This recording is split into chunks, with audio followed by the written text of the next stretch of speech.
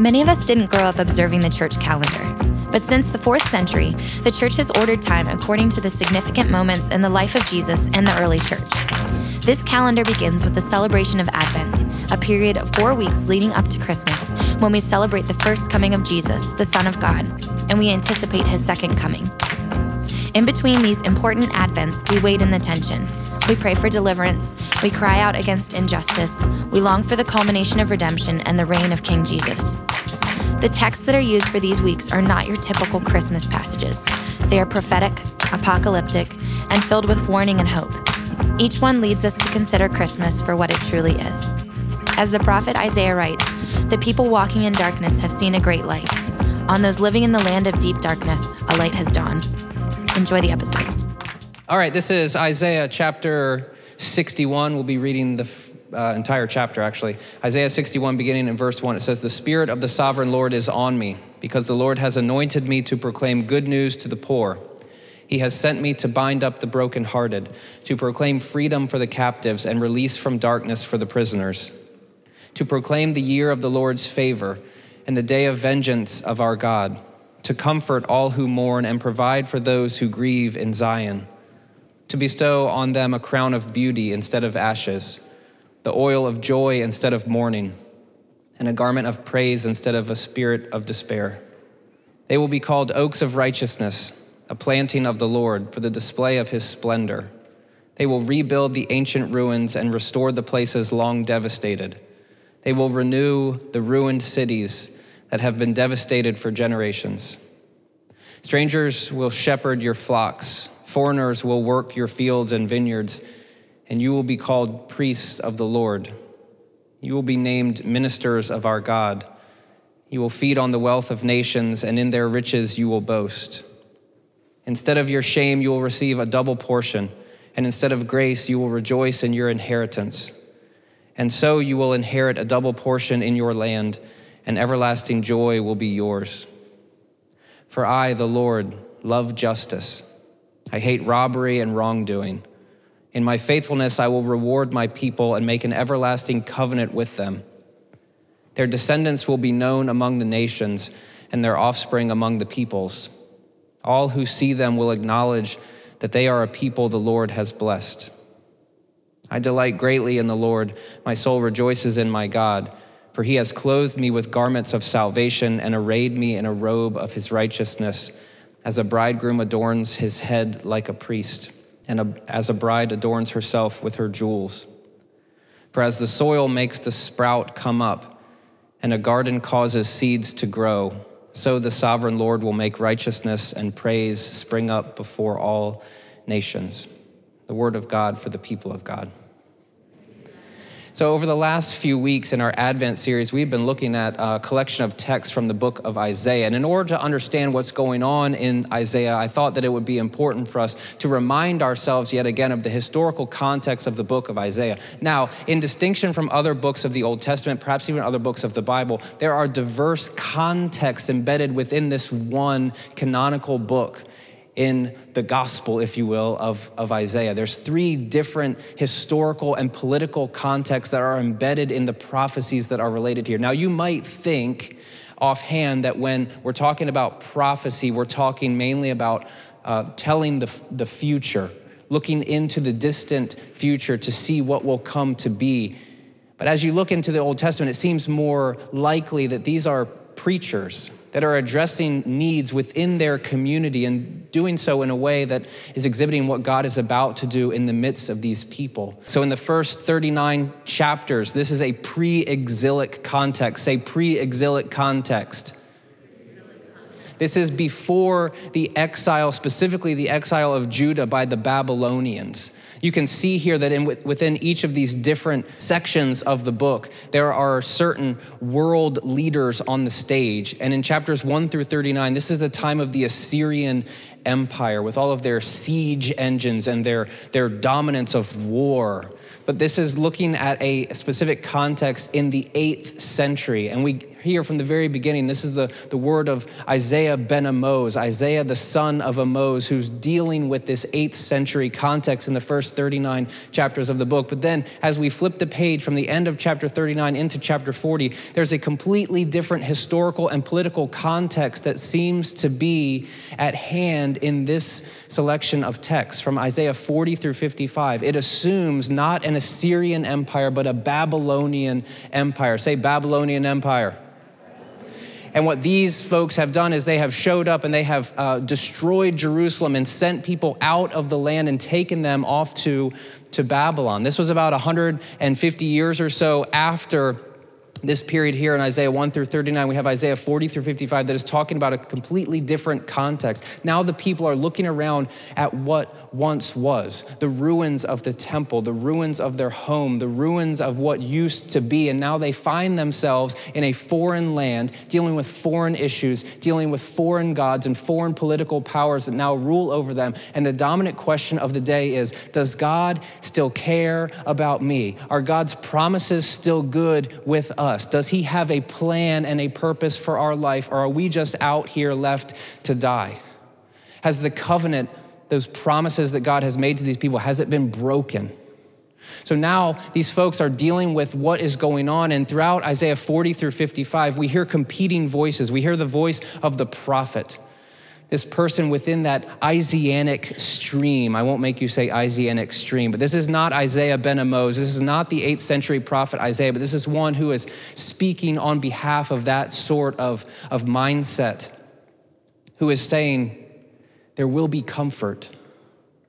God still has a plan for you.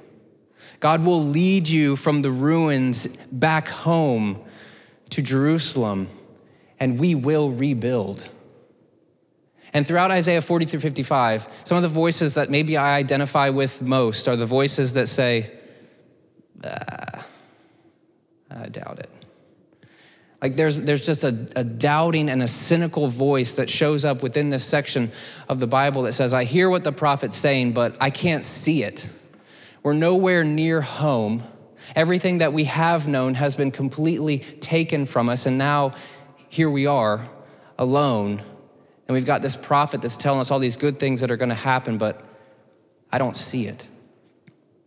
In the last section of the book of Isaiah, it assumes a post-exilic context. So here in the exilic context, the Babylonian Empire has showed up. They have destroyed Jerusalem. They've destroyed the temple. They've destroyed the homes. They've taken the people into captivity.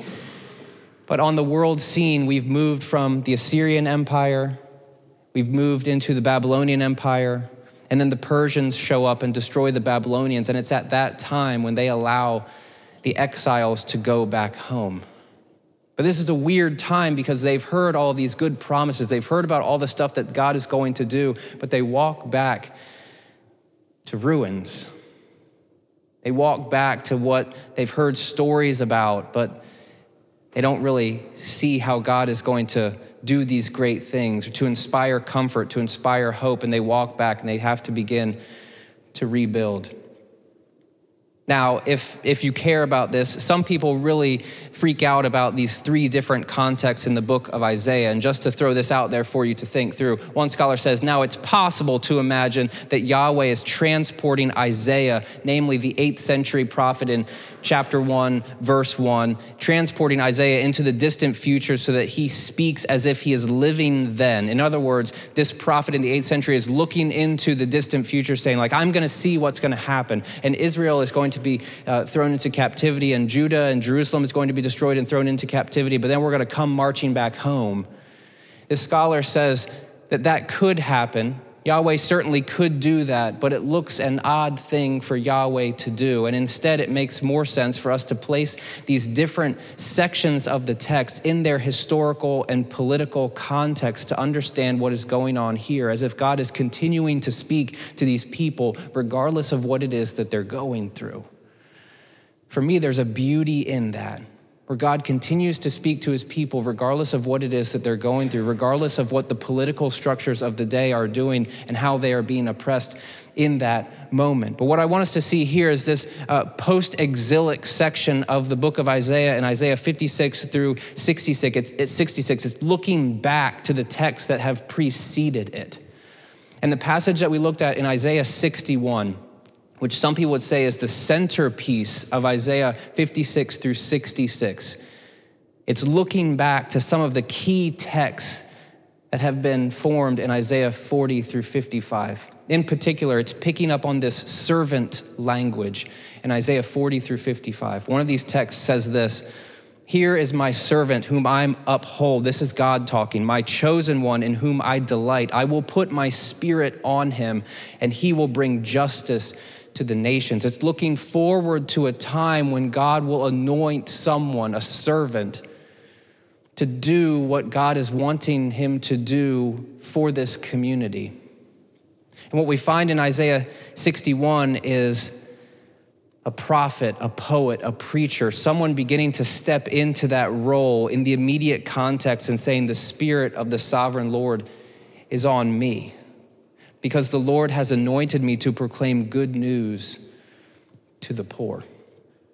This is a community, again, remember, in the midst of ruin, in the midst of devastation, in the midst of suffering. And now we have someone from this religious community saying, "The Spirit of the Lord is on me, and I have a job, and I'm going to proclaim good news to the poor."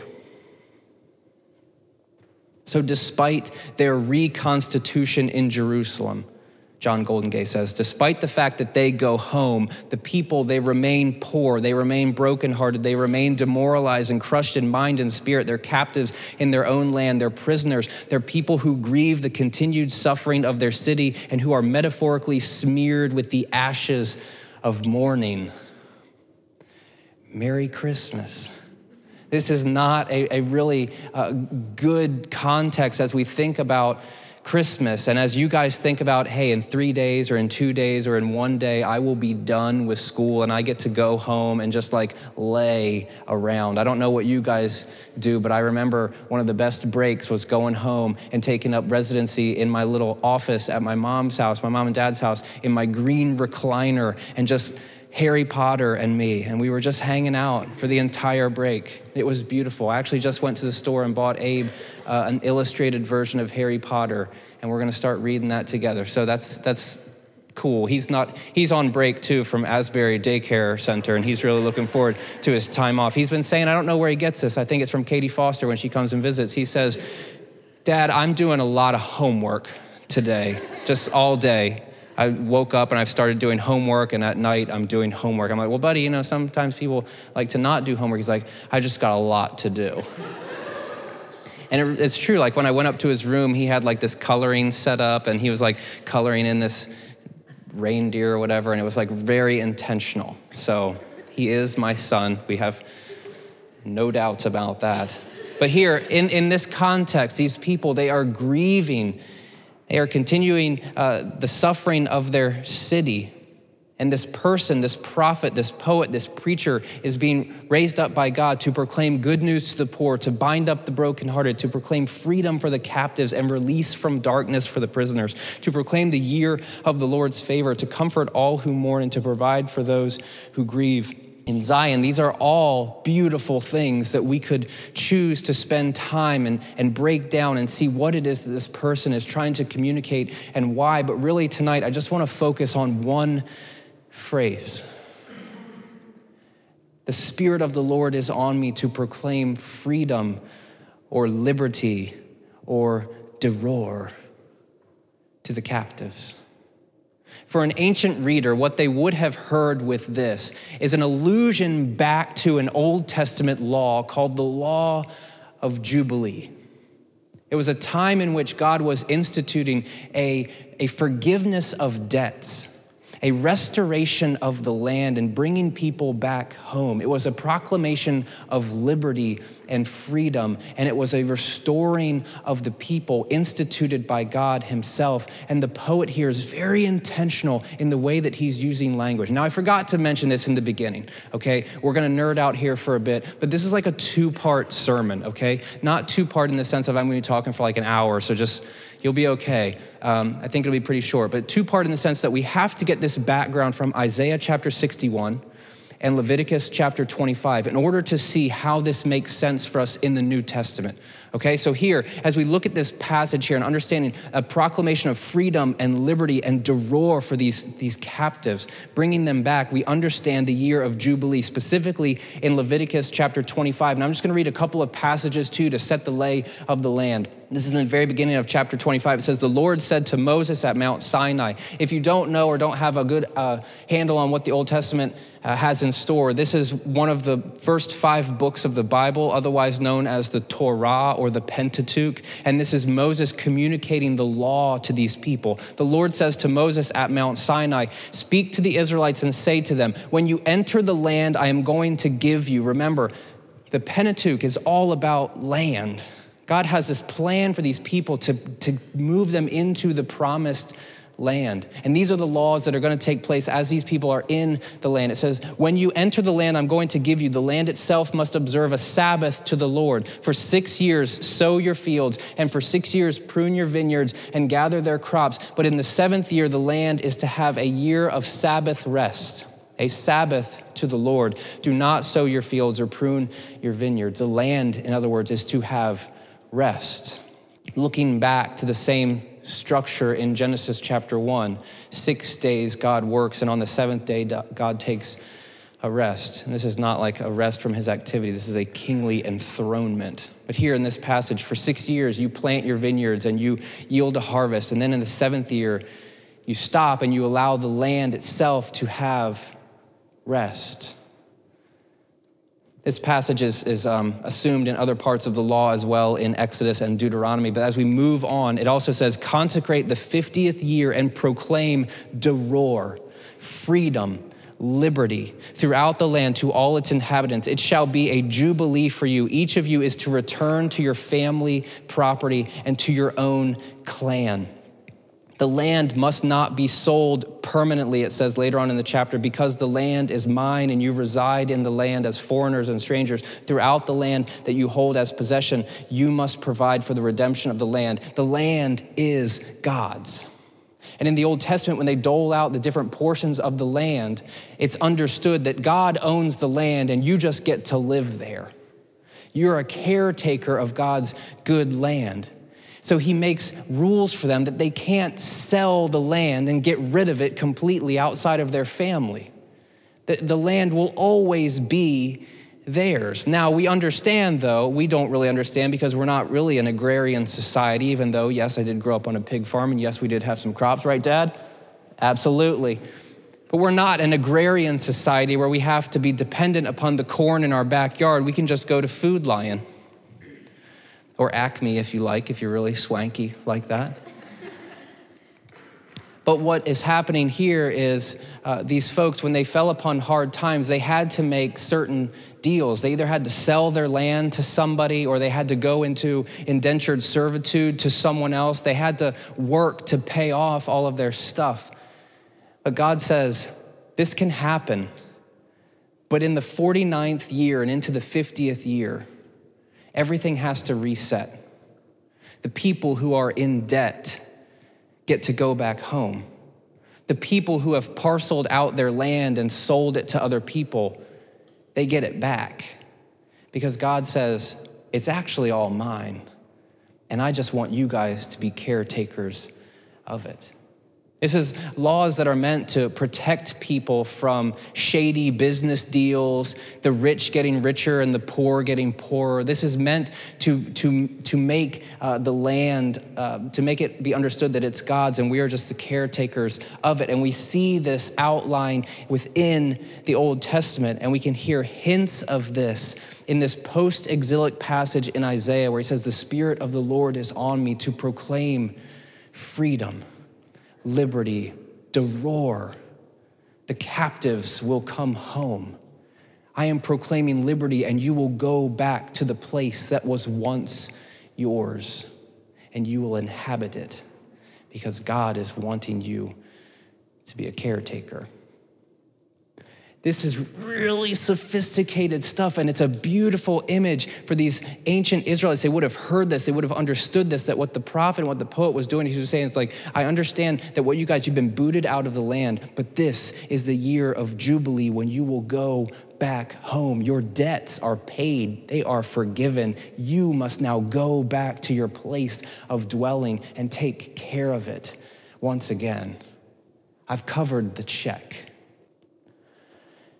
Golden Gate says the implication is that the whole community is in a position like that of a bondservant after their maximum of 6 years of service, or the freeing of the people to return to their own land where they have had to forfeit it after a maximum of 49 years. It's looking back to this law of Jubilee, this proclamation of freedom and liberty, doror for the captives.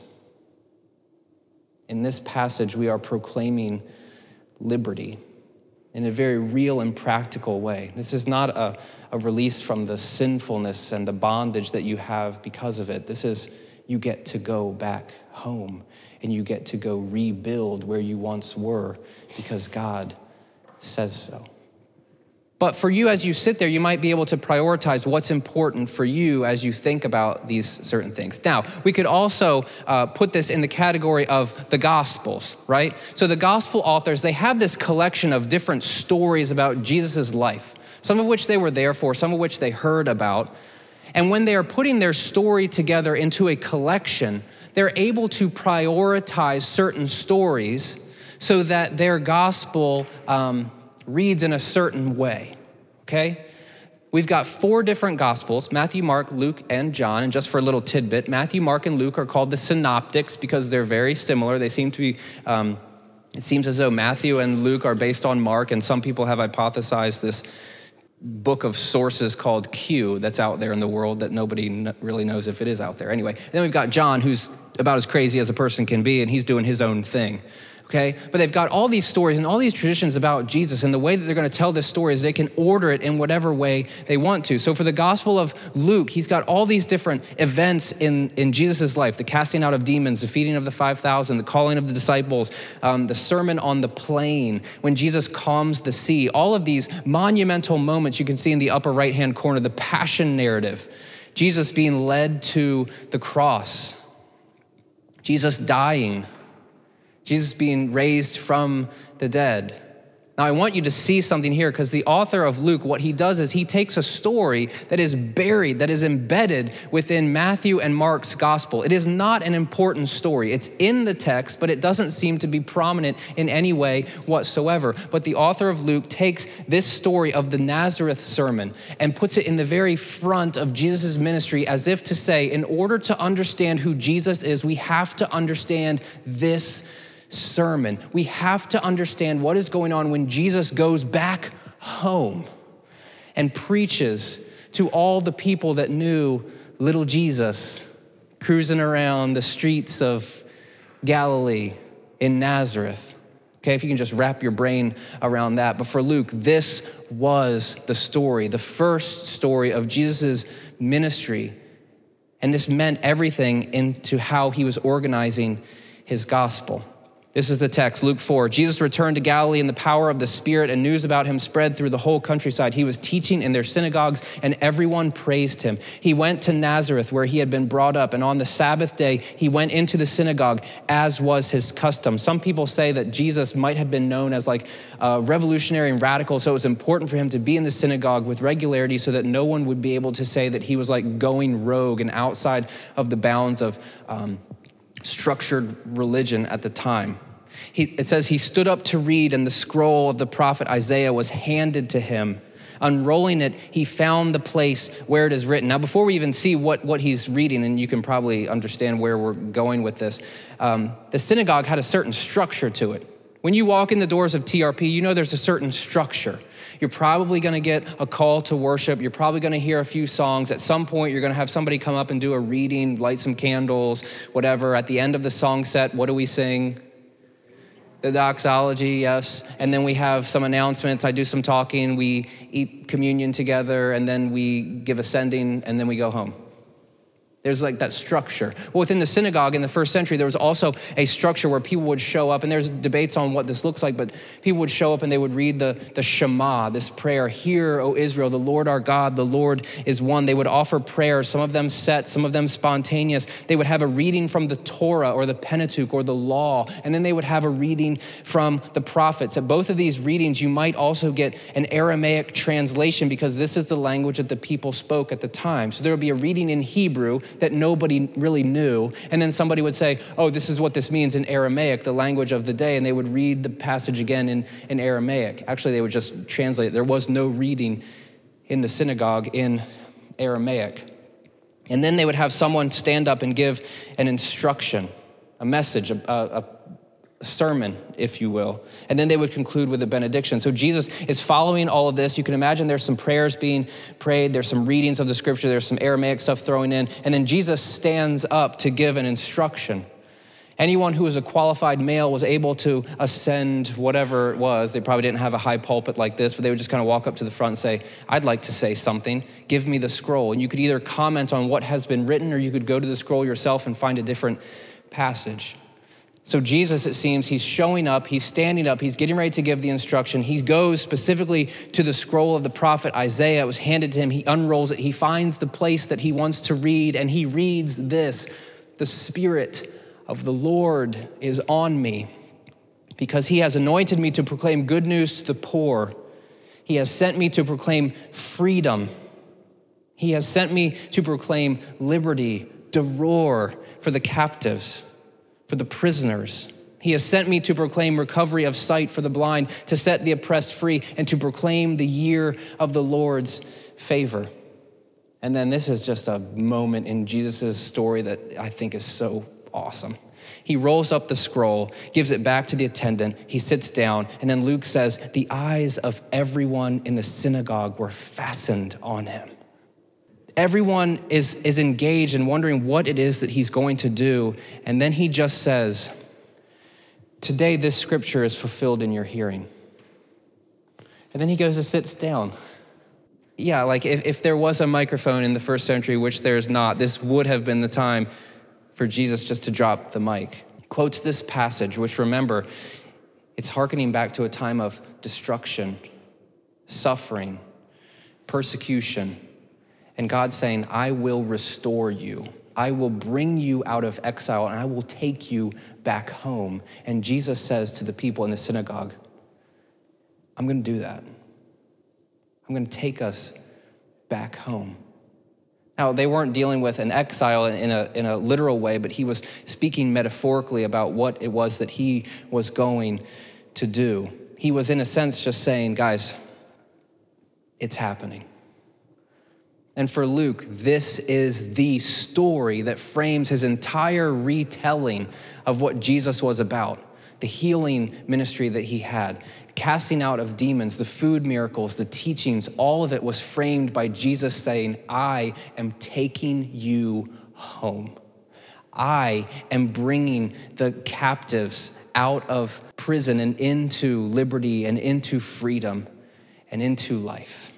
And everything that he does from then on out in Luke's gospel demonstrates this. Again, we could go back to this passage in Isaiah. The implication is that the whole community are enslaved. And Jesus says, give me the text of Isaiah. Let me read you guys something. The Spirit of the Lord is on me to proclaim good news to the captives, to proclaim liberty and freedom for everyone here. It's time to go home. But what is so interesting about this, it doesn't stop there, because the people begin to say, whoa, isn't that little JC? Like, we know him. He's been running around all over the place. Like, we know Jesus. He's like a little carpenter. He's Joseph's son, right? Like, we've seen him on the schoolyard playing and stuff. I changed his diapers when I was watching him as a kid. You know, like they begin to doubt what Jesus is saying, and then Jesus launches into this. Now, Jesus was radical, and he was out there. And sometimes he did some stuff to push some people's buttons, but this is what he says in response to this sort of stuff. "Isn't this Joseph's son?" they asked. Jesus said to them, "Surely you will quote this proverb to me, 'Physician, heal yourself.' And you will tell me, 'Do here in your hometown what we have heard that you have done in Capernaum.' This is where it gets dicey. Truly I tell you, no prophet is accepted in his hometown. I assure you that there were many widows in Israel during Elijah's time when the sky was shut for 3.5 years and there was a severe famine throughout the land." Jesus is looking back to the Old Testament, remembering a time when Elijah was doing miracles amongst the people in the midst of a famine. But it says, "Yet Elijah was not sent to the people of Israel, but he was sent to a widow in Zarephath in the region of Sidon." Jesus is going back to the Old Testament to say, remember Elijah? He was doing stuff that you guys didn't get, and he was opening up the doors wide for people that you didn't think should be in. "And there were many in Israel with leprosy in the time of Elisha the prophet, yet not one of them was cleansed, only Naaman the Syrian." And all of the people who were fascinated with Jesus' teaching, they were just in the synagogue being so on the edge of their seat with what he was saying. When they heard this, it says they were furious. They got up, drove him out of town, took him to the brow of the hill on which the town was built in order to throw him off the cliff.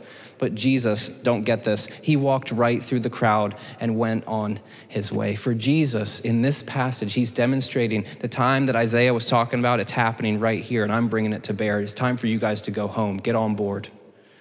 Don't start with me with that, "Isn't this Joseph's kid?" stuff, because we've got stuff to do. Either you're with me or you're not. And Jesus, when he's saying it's happening, he's opening up the doors. It's not just happening in the way that you think or for the people that you think it is meant for. It's happening for the people, I say this every week, get used to it, on the margins and the outskirts, the people that the church perhaps has written off and not allowed to be part of the story. Jesus says it's for them because you guys don't want it. It's time to go home. My hope tonight is that with this, and again, this is not a Christmas passage, but man, when you see in your nativity that little baby Jesus, you can't not think of this kind of brash, kind of radical, crazy rabbi who's out there doing this teaching that says, I want the people out there to come in and to get it, and I want the people that have felt suffering and oppression, I want them to go back home, and I want to take them there, but I'm going to do it in a way that looks very different than what they're expecting. And for us today, now 2,000 years removed, even farther from the time of Isaiah, 2,500 years or so removed from this announcement of the Spirit of the Lord is on me to proclaim good news to the poor, now we sit here, and we still need this message that Jesus offers us a homecoming.